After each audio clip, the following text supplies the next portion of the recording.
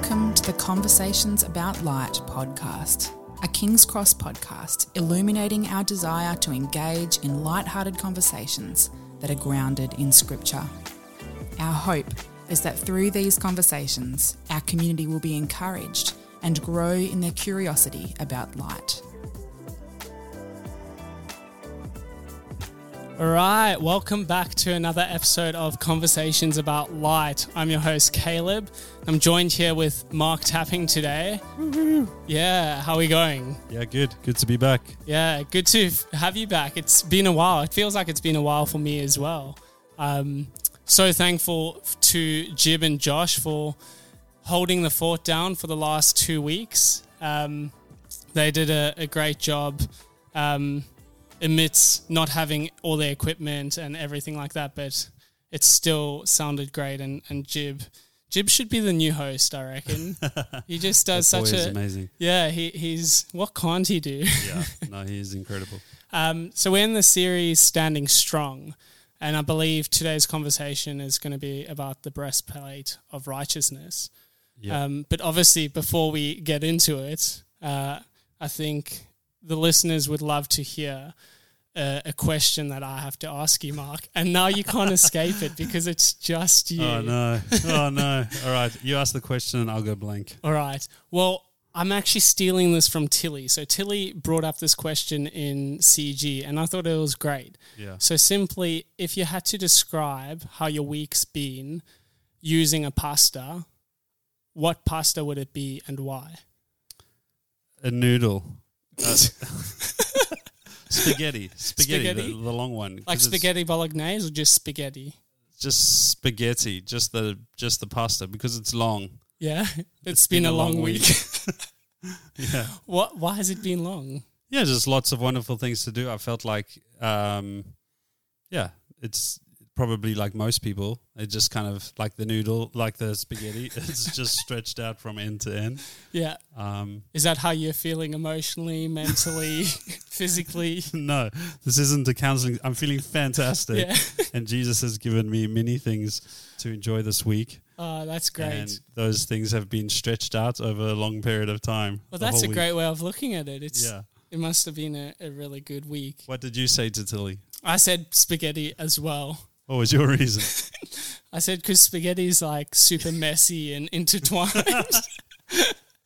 It's just been crazy. So it's like I can't think of what's been happening, but a lot's been happening. Yeah. Yeah. So do you want to speak about the chaos of your life? Do I want to? Yeah. Sure. Maybe we should do that in a different session. Yeah. I need to lie down on the counselor's couch and you can counsel me, Mark.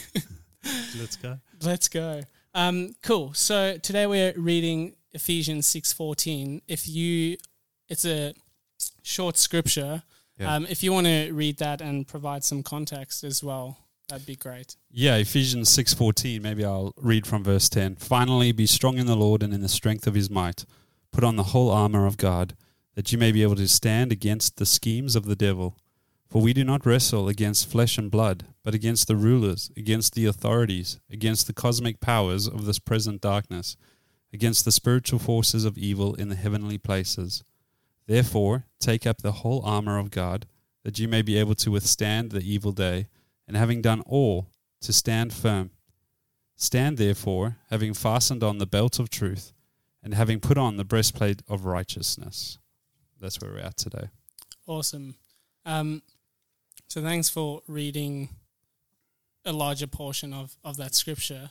Why did you choose to read from verse 10 to 14? Yeah, okay, so Paul says, he starts that section with finally, so it's building on everything that's come before that, and Ephesians, it's a great book. Paul's outline of all of his books are that he gives theology for the first half, and then he applies that theology for the second half, how that looks. So whenever you go read Paul, that's exciting to see. This finally comes right off the back of some writing that's quite, would be, I think, quite alarming. When I read it, it's quite alarming. Because Paul describes what grace theology, gospel theology looks like when it's perfectly at work. And that perfectly at work can be intimidating because none of us are the perfect work. Right. We're still a work in progress. And so like he describes how workers and bosses should relate to one another. And as far as I can tell, most people struggle in the marketplace lives. He talks about husbands and wives and this loving, serving, submitted relationship. And most marriages that I know have some conflict and difficulty. He talks about families and how children should honor their parents. He talks about the whole congregation. He talks about the church and how the church is in submission to one another.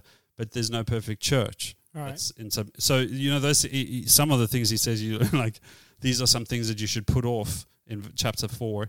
And then he says you should put on the new life, and he uses language like anyone who has anything to do with any of that stuff has no inheritance in the kingdom of God. So it's like, oh my gosh, this is terrible, or not terrible. It's wonderful, but it's like, do I have a chance? Yeah, right. So he's creating this beauty, and the Bible often does that. Shows us exactly what it can look like, and then he goes, finally, be strong in the Lord, and realize that you're in a battle, and that you need God's help, and that you're going to have to try and stand.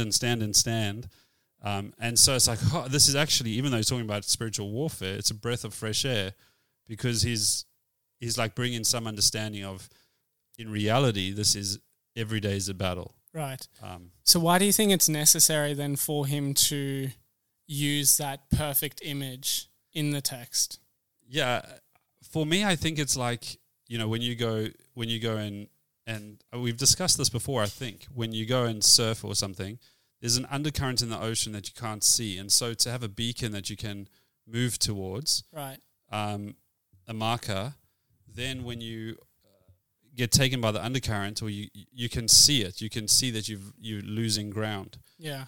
I think in our culture, if we didn't know what it looks like to walk with Jesus, then what it can look like to walk with Jesus, then we would assume whatever's going on in our life is the very best it can get. Right. We would never have anything to confess or repent of. We'd never have anything to trust God for or hope for. We'd never have any turning to, because we just assume as individuals or individualists that this is what it looks like. So I think Paul gives us this, like, this is where you can aim as a church, as a family. This is the changes that Jesus makes in your life as employees, as employers, a new shape for the whole of society. Here's where we're moving towards. This is what redemption looks like. And this is what I'm doing. Right. And so when we experience that it's not that, we are able to go like, oh, hold on. Like I can say, Nas, I'm so sorry. Like I haven't loved you. Or I remember once Nas and I were arguing, and I was right, which rarely happens. And I pulled out the Bible, and I showed her a verse that made me right. And she was like, yeah, the Bible may say that, but I don't feel like you're loving me. Yeah, wow. And she was right, because I was just trying to win an argument. And that, I think that was really helpful, because in those moments I can go, oh, yeah, okay. Scripture gives us this picture of what a loving husband looks like in Jesus. I'm not being that, so I can repent and turn from that and swim back upstream towards what Christ has for us. Yeah, okay. Anyway, so I think it gives us a beacon. Long answer. Yeah. No, it's I think it's a great answer, because I think for me, I understand that analogy. If you're out in the water, you need a point on land to keep you grounded and to like a takeoff point. Yeah. So it's very easy to get swept by the currents or the rips or the wind or the waves, and lose track of where you're supposed to be. So that makes sense, as having that point to look back on. Yeah, very good. So then, bringing it back to Paul's talking about the whole armor of God in the scripture, and particularly about the breastplate of righteousness. Yeah. What does that mean to put on the breastplate of righteousness? What is a breastplate of righteousness? Yeah. So this is very fascinating to me.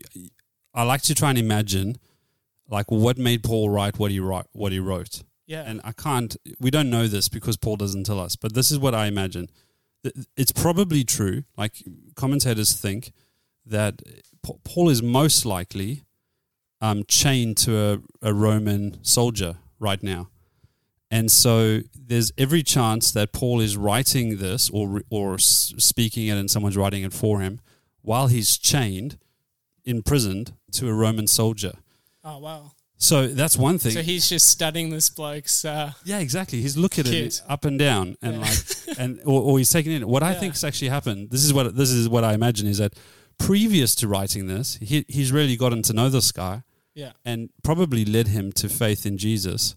The guy still has to do his job, and Paul has to be arrested. He can't change him. So now I'm imagining they're brothers. One's a Roman, one's Paul. Yeah. They're brothers in Christ. And to me, it's like when he writes, our fight is not against flesh and blood. To me, to Paul, that's as intimate as the soldier he's chained to. That this guy's not my enemy. Whether the guy got saved doesn't matter or not. Paul's still saying this guy is not my enemy. Yeah. We have an enemy, and then he starts describing this armor that he's looking at right next to him, and he's using it. So it's why that's helpful to know that is, otherwise we can start to think that like Paul has this real militant idea of what spiritual warfare is, and it's like spiritual warfare is all about fighting and being a soldier for Jesus, and it's not that it's not hard, but or that it's not a fight.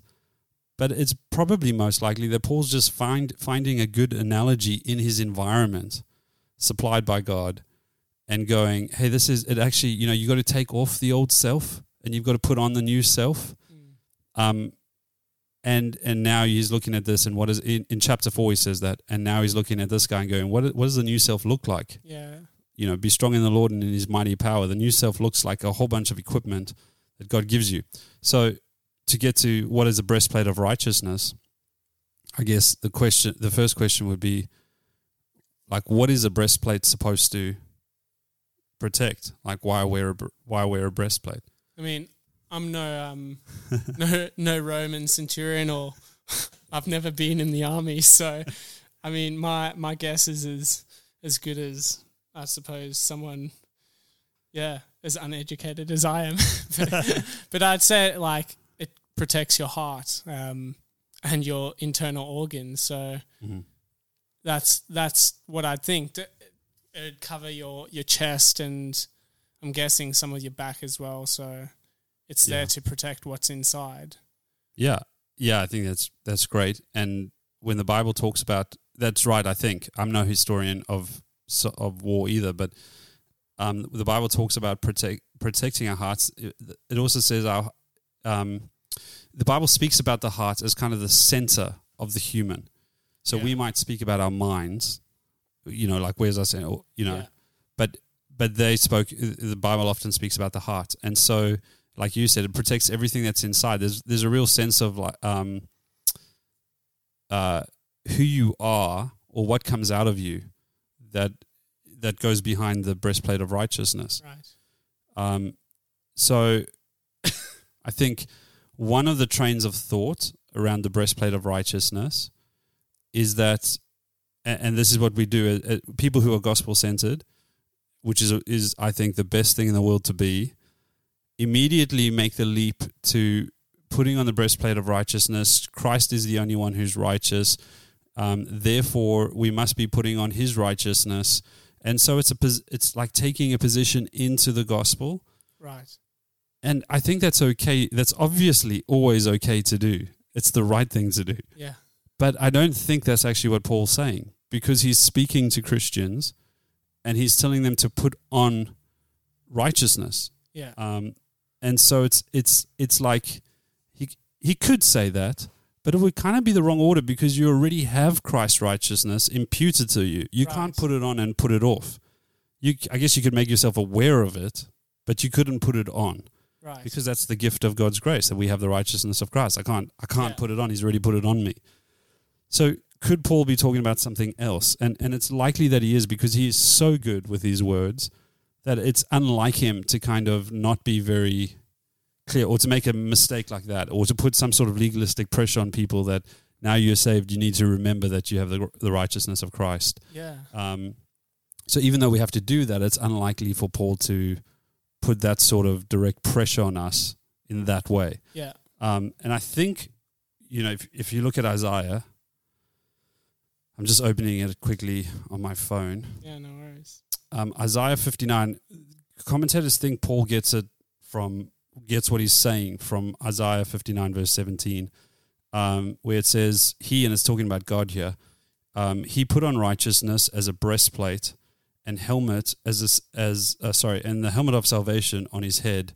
He put on garments of vengeance for clothing and wrapped himself in zeal as a cloak. If you go look at what this is about, this section is about kind of God's man or God. It's a section about judgment and redemption. And, it's saying he put on righteousness. And what everyone will say about this text, let me read 16, and his righteousness upheld him. Is that righteousness is a characteristic of God. And so to put on righteousness is not so much remembering that we have the righteousness of Christ imputed to us. We have that. What Paul's probably saying here is actually go live out righteousness. Go do righteousness. You are a righteous people in Christ. Now go take that characteristic of God, empowered by the Holy Spirit, and go be righteous in your life, in your doings with other people, in your interactions, in your work, in your parenting, in your relationship, if you're single, in your relationship, you're dating, go and be righteous. That's probably more likely what Paul is saying. Right. So what, practically then, or I don't know how granular you can get with it, but what does that look like then? You mentioned to put on or to go and be righteous. Yeah. How do we do that?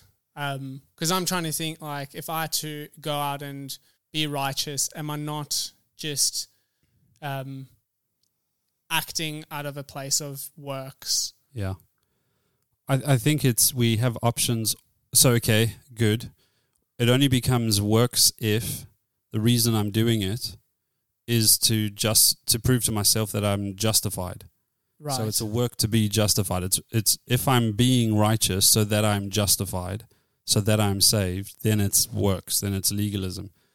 If I'm doing righteousness because I'm saved and I have the Holy Spirit to empower me to live a life that I could never live by myself, that's a life of faith. Yeah. Faith in the power of God to enable me.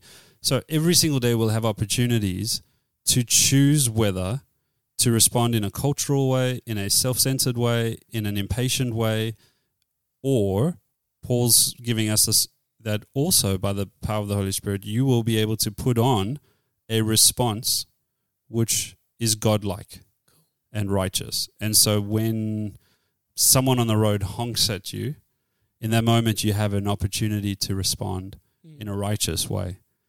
And remembering, this person is not my enemy. My battle is not against them. And so you're able to protect your heart, respond in a righteous way. I mean, we don't do this perfectly, but that's the point, is that we can lean into that direction. Yeah. And when we don't, we can say, God, I haven't responded in a righteous way. Can you please help me? I see my impatience or yeah, whatever. I like that. It's almost like guarding your heart. And I don't know where the scripture is, but it's like out of the abundance of your heart, your mouth speaks, or something like that. So right. Protect your heart. Yeah, good. But it's almost like the breastplate of righteousness. What I'm hearing from what you're sharing is it gives us this opportunity not just to act in the righteousness of God, but also to become aware of what's happening inside of us and prevent striving or trying to win our salvation or do something out of selfish ambition, prevent that from coming out. It's like a checkpoint. Yeah.